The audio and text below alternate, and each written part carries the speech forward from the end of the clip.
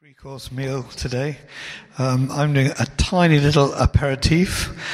Joe is doing the main course, and then I'm going to finish by just going through.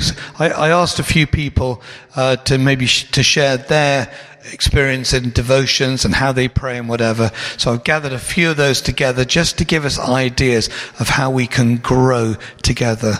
Last week we talked about how Jesus took James and Peter and John up a high mountain and revealed himself to them.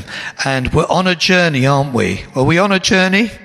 We're on a journey. Are we going up or are we going down? We're going up. And Jesus is taking us, and he knows the way, and he wants to help us on this journey to pray. As we were just worshiping the Lord, I just felt God gave me a picture of stepping stones across a river. And the thing about it is that it takes faith, doesn't it, to cross that river? But God has given us the stepping stones, and it's progression, isn't it? You put your foot on one, and then and there you see the next one, and you go forward, and there's a kind of forward momentum, isn't there? The Bible says that we go from faith to faith, from glory to glory, but that's often from trial to trial, isn't it? Where actually our foot's kind of there. And I believe this journey in prayer is us really, all the time God's wanting to help us, speak to us, the promise keeper's wanting to give us the next promise, and we grow as we go forward. Never stop in the middle of the river. Don't think, last, I've got my exams now, I can take it easy now. No. There will be another challenge, and we go forward through the challenges, but it's only as we're praying and going on with God. So I'm going to pray and then going to hand over to Joe. Let's stand, shall we? Dear Lord, we just want to humble ourselves before you. We want to thank you that you're a merciful, a kind God, that you're a promise keeper, you're a miracle worker, and you want to take us by the hand, Lord, and lead us up this high and wonderful mountain, Lord. Thank you, Lord, there are greater things. There are more wonderful things for us to discover in your presence, Lord, in prayer, Father. Thank you for this amazing journey. Thank you, Lord, thus far you've brought us, Lord, and we're grateful, Lord, but we know there's more. So we pray today, Father, as we open our hearts to you, speak to us, Lord. Teach us.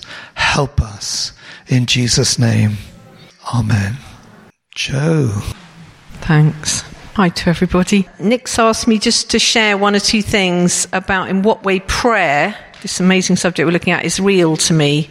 And the older I get, the more convinced I know less and less about this, that I really don't know very much at all. I'm conscious that we're so in the shallows with this, that others have gone ahead of us and are much deeper. We tell the children that prayer is like a ladder set up on earth, reaching up into heaven, and that, we're just at the beginning of all of this, really, because this is an extraordinary thing when you think about it, that here upon the earth we speak with God in heaven. So I'm just going to share some things that are actually very real to me. So if you just put up this first verse, if you said to me, what verse is the verse that means the most to you about prayer, it just has to be this one. It's very, very short. Don't worry about anything.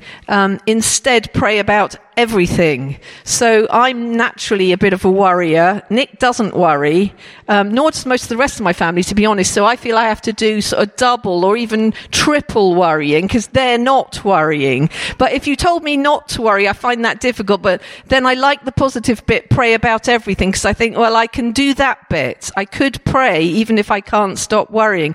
What I've realized is that when we start to pray, a lot of the worrying stops, and I worry a lot less than I used to.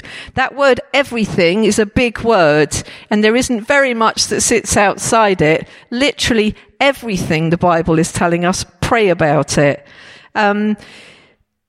we began to learn about some of this when we had a shop. We had a business down in the West End, and it used to get burgled fairly regularly, and we'd get this terrible call in the night, and Nick's face used to go white with sort of terror, and he'd jump in the car and tear at some ridiculous pace. That was before there was the 20-mile-an-hour thing.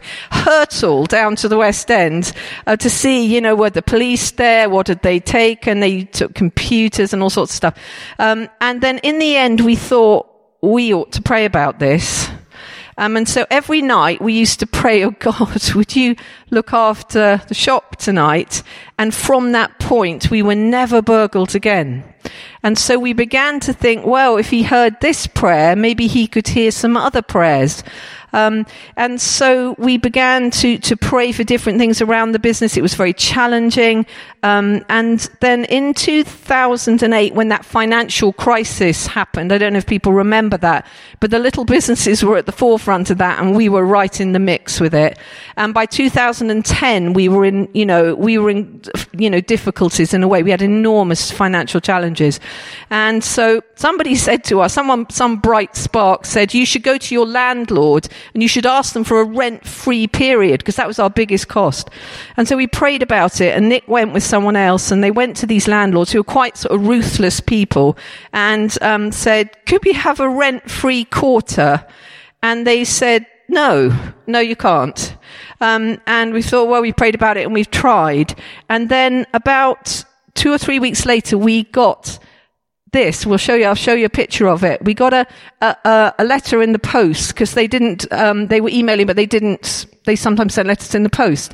This is an actual copy of it, and it was from our landlord. And I remember where I was when I opened it. I was in the basement of our shop, and I ripped it open, and I presumed it was the quarterly rent demand, and I noticed it had got a minus on that figure. Do you see 20,000, but it's got a minus. And I thought, this isn't a rent demand, this is a credit note. And then if you see up there, it says rent-free period.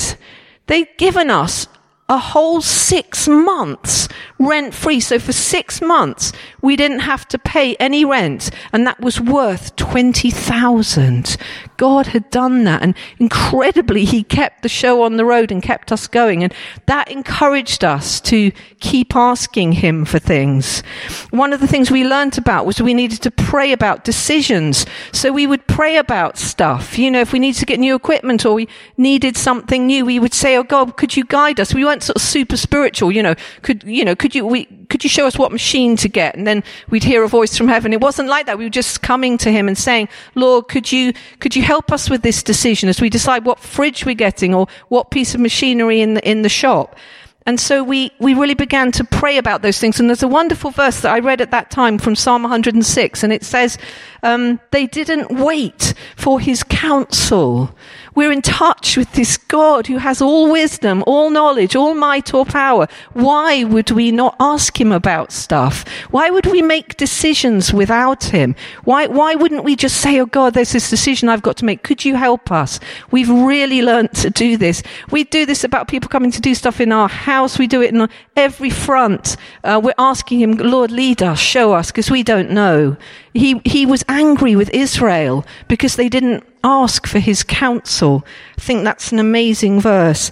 Things like holidays. We've learned to pray for our holidays. Since we've done that, things haven't gone wrong on our holidays. Things have gone right on our holidays. We've asked him, Lord, we're going on holiday. Could you come and be in this? Could you be Emmanuel? He wants to be a part of all of this. We've learned to pray for sort of big things and small things. Let me just quickly tell you the story. Our son James lives out in Lisbon, and he'd left these precious shoes that he had behind. Mum, can you send out the shoes? Okay. But we've learned that the Portuguese post is just not good in Lisbon. Things just don't get there. They've gone to Germany in places sometimes. So we prayed over this shoe box, and we wrapped it up and we sent it out there. A week later, no shoes. 2 weeks later, no shoes. And I thought, we really prayed about this, and now to some degree I expect him to answer. And then week 3, he calls us, okay, Mum, something really weird has happened. I went out of my flat, and when I came back, the shoes had come and they were in my flat on my desk. He said, this is really weird. And I thought, this is really weird. And then about an hour later he rang and he said, it's okay. I've worked it out. I left the window closed, but it was open. And I think the postman pulled the window open and reached in and put the shoes on my table. Would that have happened if we didn't pray? I don't know. Might not have done. But it was such a wonderful, simple little answer to prayer. Pray for your children. We pray for our children. We have one who is near and one who is far. I told them this morning how I began to pray for Amy when she was 13. I decided I'm going to pray when she grows up. She has a wonderful husband. So I began to pray, and for 7 years, I prayed almost every day. You'll think I'm crazy. Almost every day, Lord, could you give Amy a wonderful husband? And he looked down and he saw this boy in Coventry called Drew, who didn't even yet know him.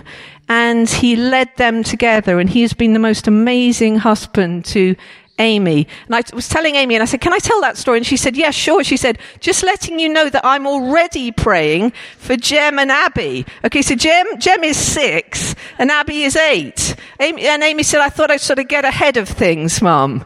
So she's praying for them, that God would give them wonderful husbands.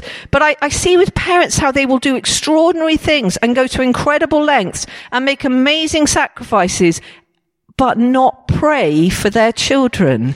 Why would we do this? And we didn't nearly enough, and we do it much more now. We pray for the children. I think as well, so need to remember that, you know, when they stand, our children, in front of God, he's not going to ask them for their GCSE results. He's going to ask them, did you live for Jesus? And we should pray first. And we've been very challenged ourselves to pray first for our children, for their spiritual state, and second for everything else. But wow, he wants to bless them and to help them. This prayer about everything, for me, it's like my working day. I go through it in the morning. I pray, God, would you help me with my emails? Could you help me to remember stuff? Could you help with this meeting? Could you help with that bit of writing? This is the pray about everything. My work days since I've done that have been very different from how my work days were before. So much so that I don't like to go into the day if I haven't at least asked him about that stuff. This is a wonderful verse I've been looking at for about a week now, maybe 2 weeks, from Jeremiah 29. And it says this: work for the good of the cities where I have made you go as prisoners. This is when they were in captivity. Pray to me on their behalf, because if they are prosperous, you will be prosperous too. Now, I'm in this NHS job that's to do with finance, and I felt like a bit of a prisoner, because it's been so difficult, because the money side of the NHS is so tight and it's so challenging. And so I felt like a bit of a prisoner. And suddenly this verse was there, and it says, pray. So I've really started to pray in the last week that God would prosper the parts of the NHS that I'm involved with, prosper and bless these GP practices in North London and in Islington, that he would do that, because in their prosperity will come my prosperity. And I thought we should do this for our companies and the different things we work for, our schools where the teachers are, that God would bless these schools and bless these places where we are.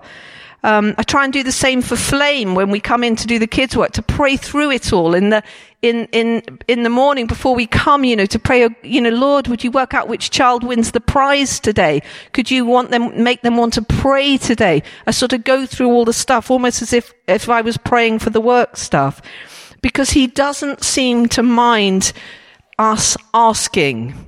He just doesn't seem to mind. When did Jesus ever say to someone, you shouldn't be asking me? He never said that. He wanted them to come. In fact, he said amazing things to the ones that wouldn't stop asking. And the thing is that the Bible shows us to be children of God, and children are these big askers.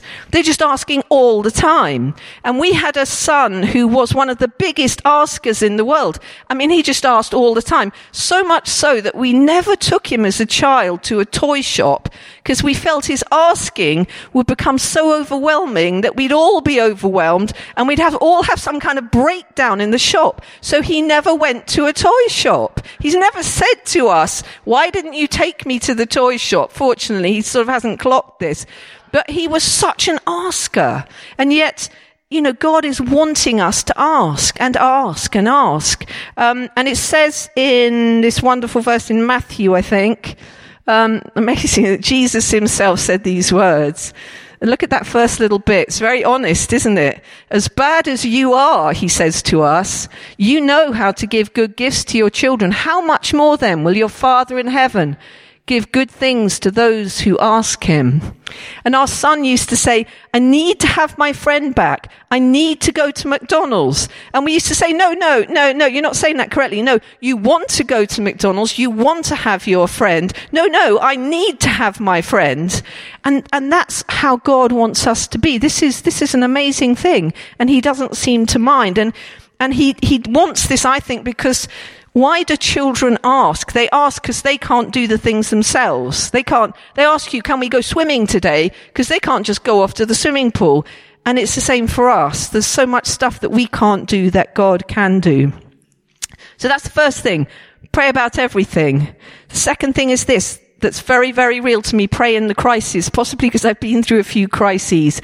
So this thing, pray in the middle of the crisis. So when the washing machine floods the floor, pray. Just immediately pray. When you get the terrible phone call about something, just pray. This is difficult because everything in you doesn't want to pray at that point. You kind of think, well, God, you've let all this happen. I'll deal with this. Okay. But we need to pray at that point and cry. We've learnt to do this, to call out to him. So a few years back, we had these two situations, one of which I've just said about this very challenging financial business situation. We also had a very challenging family situation. We tried everything to sort these two problems out. I'm the kind of person that thinks, right, there's a problem. Let's work out how we solve it. Let's solve it. We couldn't solve either problem. So in the end, I thought, I'm going to pray about this. It's terrible that was the last thing I did, but it was. And so I decided I'm going to take 15 minutes every day and I'm going to pray, first of all, for this problem, then for that problem. And so I started to walk up and down in our kitchen and I would time it. And I'd do 5 minutes and then later on I'd do 10 minutes. And I really cried out to him, that he would help us. And at that time, this verse became very real to me. It's got the wrong reference. It's actually from Hebrews. Oh, it's got the right reference now. Brilliant. Okay, I think you had the wrong reference earlier. And it says this, don't harden your hearts as in the rebellion, in the day of trial, in the wilderness. If you flip it round, you could say, in the day of trial, don't harden your heart.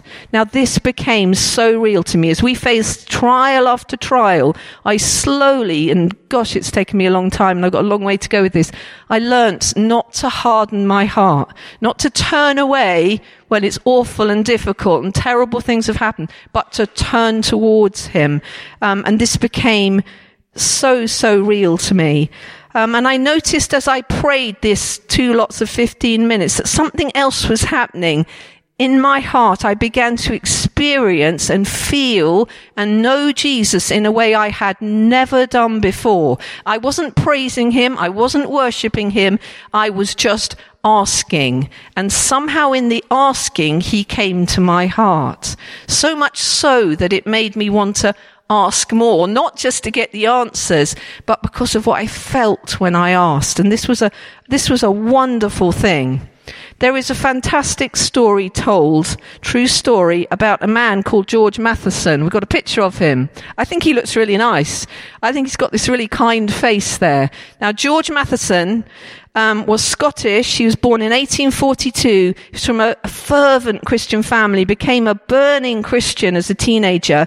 He was brilliant academically. He was on track to get a first at the university in Glasgow, and he also was engaged to be married. He was 20 years old when something happened in his life that changed everything, and that was that he rapidly began to go blind, and he lost his sight. And his fiancée said to him, this isn't what I signed up for, except she wouldn't have said that because Victorians didn't say things like that. But she said, I don't want to marry. I can't marry you as a blind person. I can't look after you. And so can you imagine this guy who'd had everything, suddenly he's really challenged. How do you study if you're blind? And he was brilliant. And he had a sister who said, he had younger brothers and sisters, and his sister said, look, I'm going to be your eyes for you. I will come and live with you. I will look after you. I'm going to help you with everything. And she came and she worked with him, and he became a minister in Scotland in a church, I think to the east of Edinburgh. And he thrived there in that place, deeply spiritual guy, devoted to God. And then age 40, he hits another crisis because his sister gets married. And that night he went back, there's a beautiful account written of it, he went back to the manse where he lived alone because she had gone, and he had a complete sort of crisis, crying out to God and saying, I can't do this. It was hard enough before, now I've lost her. And that day he wrote these words, some of you may recognize them. He said, O love that will not let me go, I rest my weary soul in thee. I give thee back the life I owe, that in its ocean depths it might fuller, richer be. He had this choice. Was he going to turn away and say, well, God, this is just too difficult? Or was he going to turn towards him? And he writes another line in that, and I love this line. It says, O cross that lifteth up my head, I dare not fly from thee. And he was sort of saying, part of me wants to just leave and say, God, this is too difficult. But he's saying, I daren't go. There's nowhere else to go, Jesus. So I'm going to cling on to you. He did cling on. God gave him other people who came as his helpers and moved in to help him with what he was doing. He went on to become a famous minister up in Edinburgh. He went on to write both hymns and books. He became a fellow of the Royal Society of Edinburgh, which is a big deal. He was a very clever guy. He famously preached at Balmoral to Queen Victoria, who was so taken with his message that she asked for it to be published afterwards.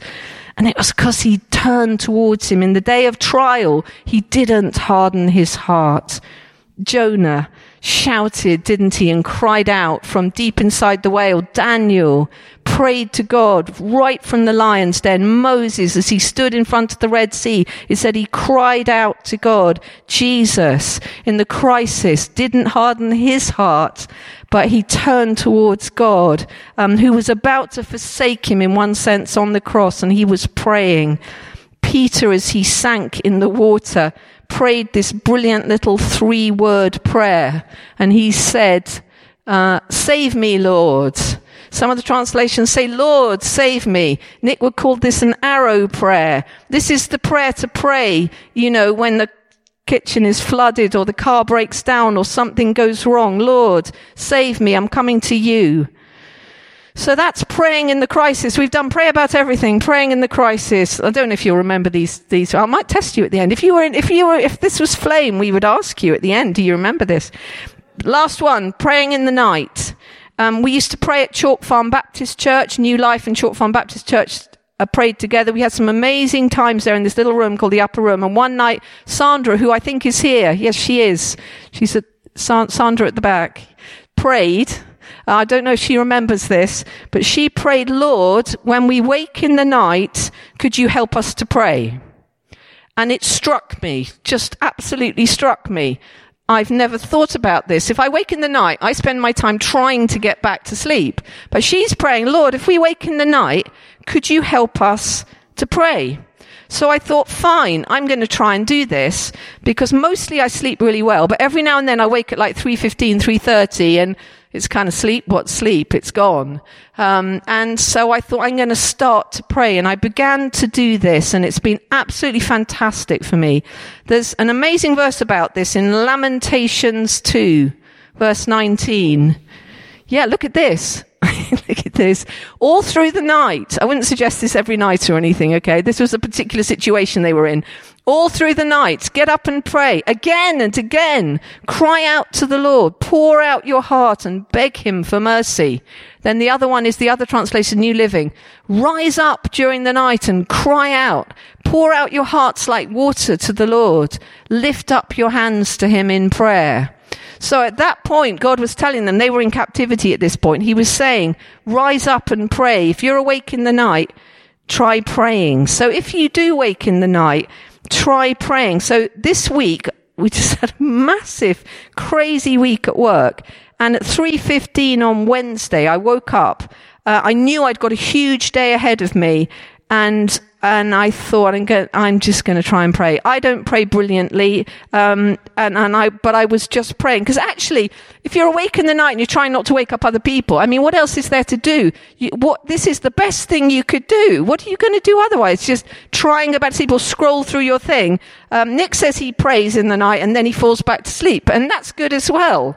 But what I'm saying is, use that time. And then amazingly, so on that Wednesday, he gave me such strength. He was so with me. I went from meeting to meeting. He was so Emmanuel to me on that day, and he gave me physical strength. And this is the verse that I sometimes think about in the night if I wake. It's the one from Isaiah 40. Yeah, that if we'll do this is a great promise. He will renew our strength. So if we bother to pray in the night when we're awake, he would renew our strength. We would rise up with wings like eagles. We would run, look at this, and not be weary. We would walk and not faint. So this is a great thing to remember if we pray in the night. Do I always pray in the night? Do we always pray in the crisis? No. But there's something about this praying thing that is amazingly wonderful. I am convinced that we are just in the shallows of this, that there's great depths of this prayer thing yet to come, that God wants to draw us into. I feel I know so little. But we should pray that he would help us. So let me see. What was the first one? The first one I said. Anybody remember? Everything. Very good from the front row. So a double act here. What was the second one? I'm trying to think myself. What was the second one? Crisis. And the third one? Oh, you're better than flame. To be honest, you're better than flame. Just to say, as we come to him, there is only one way to come to him, and that is through Jesus. So I pray as I come, Father, I come because of Jesus, who is my great high priest, who is the Son of God, who has passed through the heavens, who has washed me in his blood, who has forgiven my sins. So I dare to come boldly to receive from you, Lord, mercy and grace to help me in my time of need. Amen. Amen. Father, I just pray, Lord, that you'll keep these things in our hearts as I just whiz through some ideas that people in the church have shared about how they pray, how they read their Bibles, Lord. Keep these things in our hearts, Lord, we pray. Amen. Amen. It has taken, we were in business for 28 years, and it's just good to know there is a journey of prayer. And as Joe pointed out, it started with several crises that kind of brought us to our knees, and then we learned to ask and take his counsel. It is a journey. So that's encouraging, isn't it? God wants to teach us. He wants to lead us. So just going to finish really with the kind of when, where, and how of prayer. And this is going to come. This is what others in the church have shared. First of all, from a teenager who I won't mention their name, except it was a she, and she said that she, in reading her Bible, setting a specific time of the day dedicated to reading the Bible, usually in a quiet place. Now you've got to get back to your post, Peter. Setting a specific time of the day dedicated to reading the Bible, usually in a quiet place. Praying for clarity and understanding before reading the Bible. So this thing really of having a time and a place. Just flicking back a couple of slides to Jesus, Mark 1:35, it says, "And in the morning, rising up a great while before the day, he went out and departed into a solitary place and there prayed." So Jesus, he had habits of prayer. It's not a bad thing to have a habit. It's good to be able to break our habits, and Jesus did that. But in the morning, he went up and he would find a solitary place. And then Luke 6 says this, now at that time Jesus went off to the mountain to pray. So one of those solitary places was a mountain. He spent the whole night in prayer to God, so he prayed at night as well. And when day came, he called his disciples and selected 12 of them. So he had a big meeting coming up the next day, didn't he? So he spent the whole night in prayer to God. And going back to our teenager, she said, what helps me to pray is viewing it as a conversation with God. No rules, no expectations, no boundaries. Just a conversation. And for me, that helps me to pray because I'm not putting any pressure on myself. I'm just speaking to him. I really believe in that God wants to speak back to us. Rarely is it the case that we're talking, he talks back to us, we're talking, but actually, just as we're speaking and talking to God about the things on our mind, on our hearts, our fears, our worries, our doubts, that he will speak back to us through his word, by his spirit, in different ways. Just speaking to him. I love the simplicity of that. And this is now an adult, even though I'm an evening person. Hands up if you're an evening person. Hey, there's less evening people than in the first meeting. Are you a morning person? Or are you just not a person at all? Even though I'm an evening person, I try and be disciplined in pausing at the start of the day. Somebody once said, why tune the violin when the concert's over? You know, it's good to tune our hearts at the beginning of the day, even if it's just for a little time. Early mornings are best for me, before the rush of work and family kicks into life. Some of us know that, don't we? The rush of the work and the family piles in. Just try and get a little time with Jesus before then, even if it's under the bedclothes and crying out a few cries for mercy. This person said, I find it much more stimulating reading the Bible with others. I put reading the Bible with others just for emphasis there. Actually, that was a mistake. It's good if we can to read the Bible with others. But when we do read the Bible ourselves, this person says they try to read a specific book at a time rather than hopping around. And I read it in different translations. How many people do that? They read a chapter at a time, a section at a time, and they look in different translations. You can easily do that through the Bible app, can't you? And I tend to read the Bible first thing in the morning and then pray for issues as the day goes on. One of the problems about not praying in the morning is then we don't pray for the rest of the day because our heart is so flat. But actually, when we just spend a bit of time with God, or have a real time with him, then during the day, it's much easier. So, again, worth getting that time in the morning. I try to constantly pray wherever I am. I do too, but I often forget. But it's good to remember when the 50 emails are in front of us, when the challenging kids are in front of us, to just be praying all the time. And we learn to get better at it. Several people said, I've got a devotional book that I'm working through. Every day there's a devotional and a scripture to read.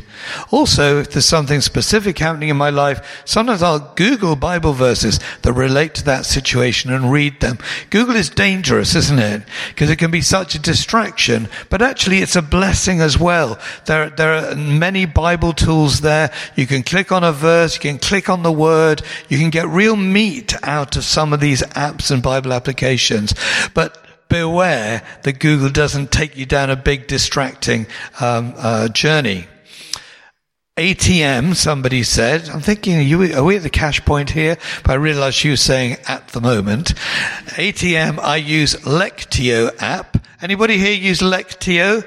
Several people. It's a really good app as a way of starting the day. I also try and read a longer passage of scripture. So they use the Bible app, but because they need a bit more, they'll read a longer passage as well. You see, it's different for all of us, isn't it? The main thing is that we do it. We pray and we read our Bible. Somebody said to George Muller, I think it was, how do you learn to pray? And he just said, pray.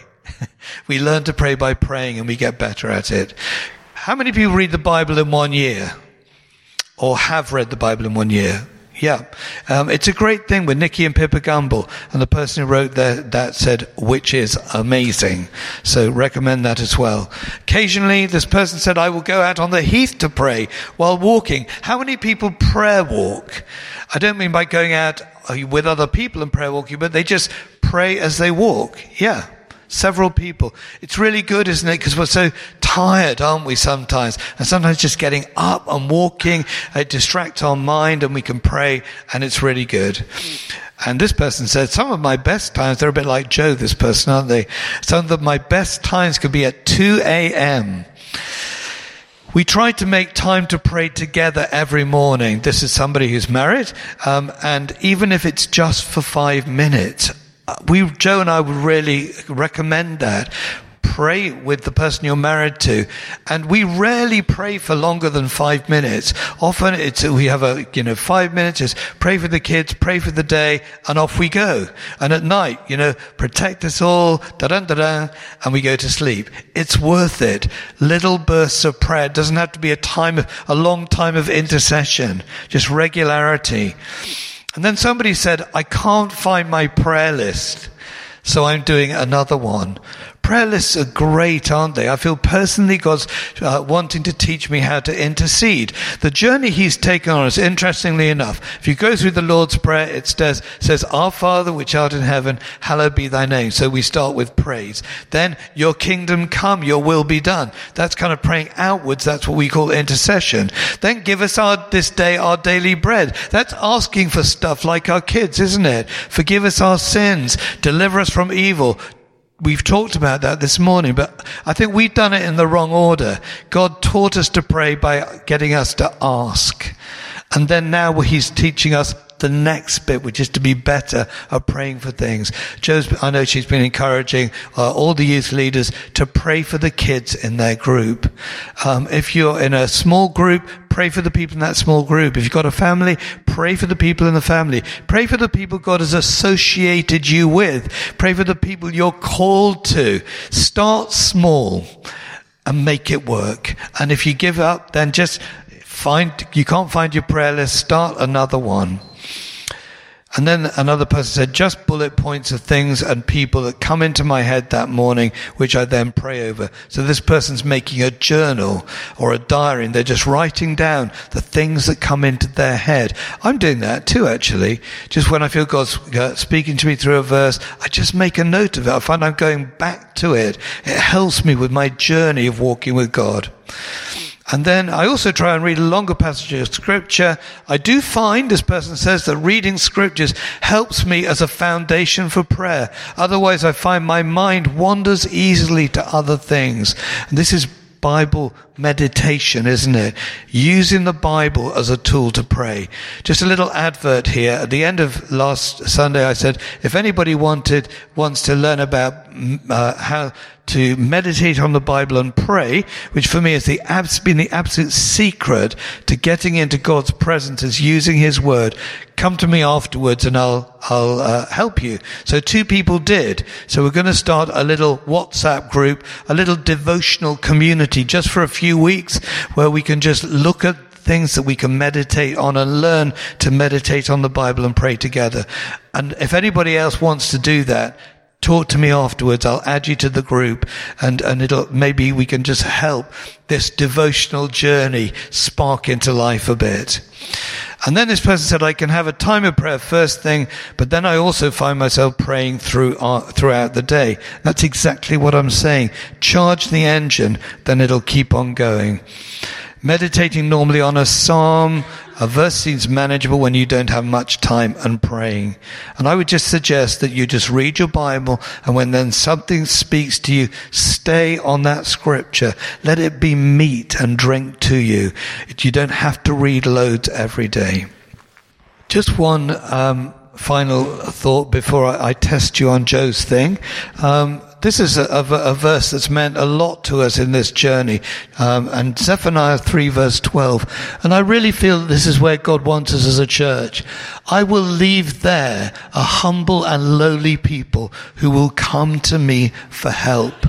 And that's a church at prayer, isn't it? That we are humble enough to come to him with our needs, and that he really wants to help us is an amazing thing.